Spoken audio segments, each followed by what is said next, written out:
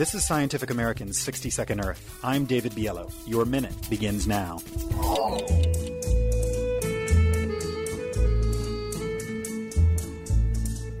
you find the incessant background music in stores and shopping malls distracting, even annoying? Well, here's another reason not to like it.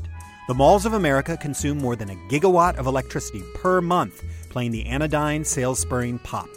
Enterprising Stanford students crunched the numbers on how much energy it takes to play all that music and came up with a figure of 1.18 gigawatt hours.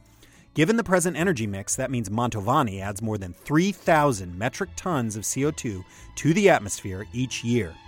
To put that in perspective, the world as a whole emits roughly 30 gigatons of greenhouse gases per year.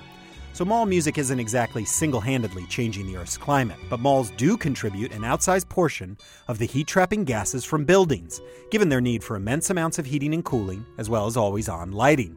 In fact, temperature control and lighting account for more than 80% of a mall's energy consumption. Simply changing to more efficient light bulbs or HVAC systems would more than muffle the discordant thought of mall music's contribution to climate change. Your minute is up for Scientific American's 60-Second Earth. I'm David Biello. Thanks for listening.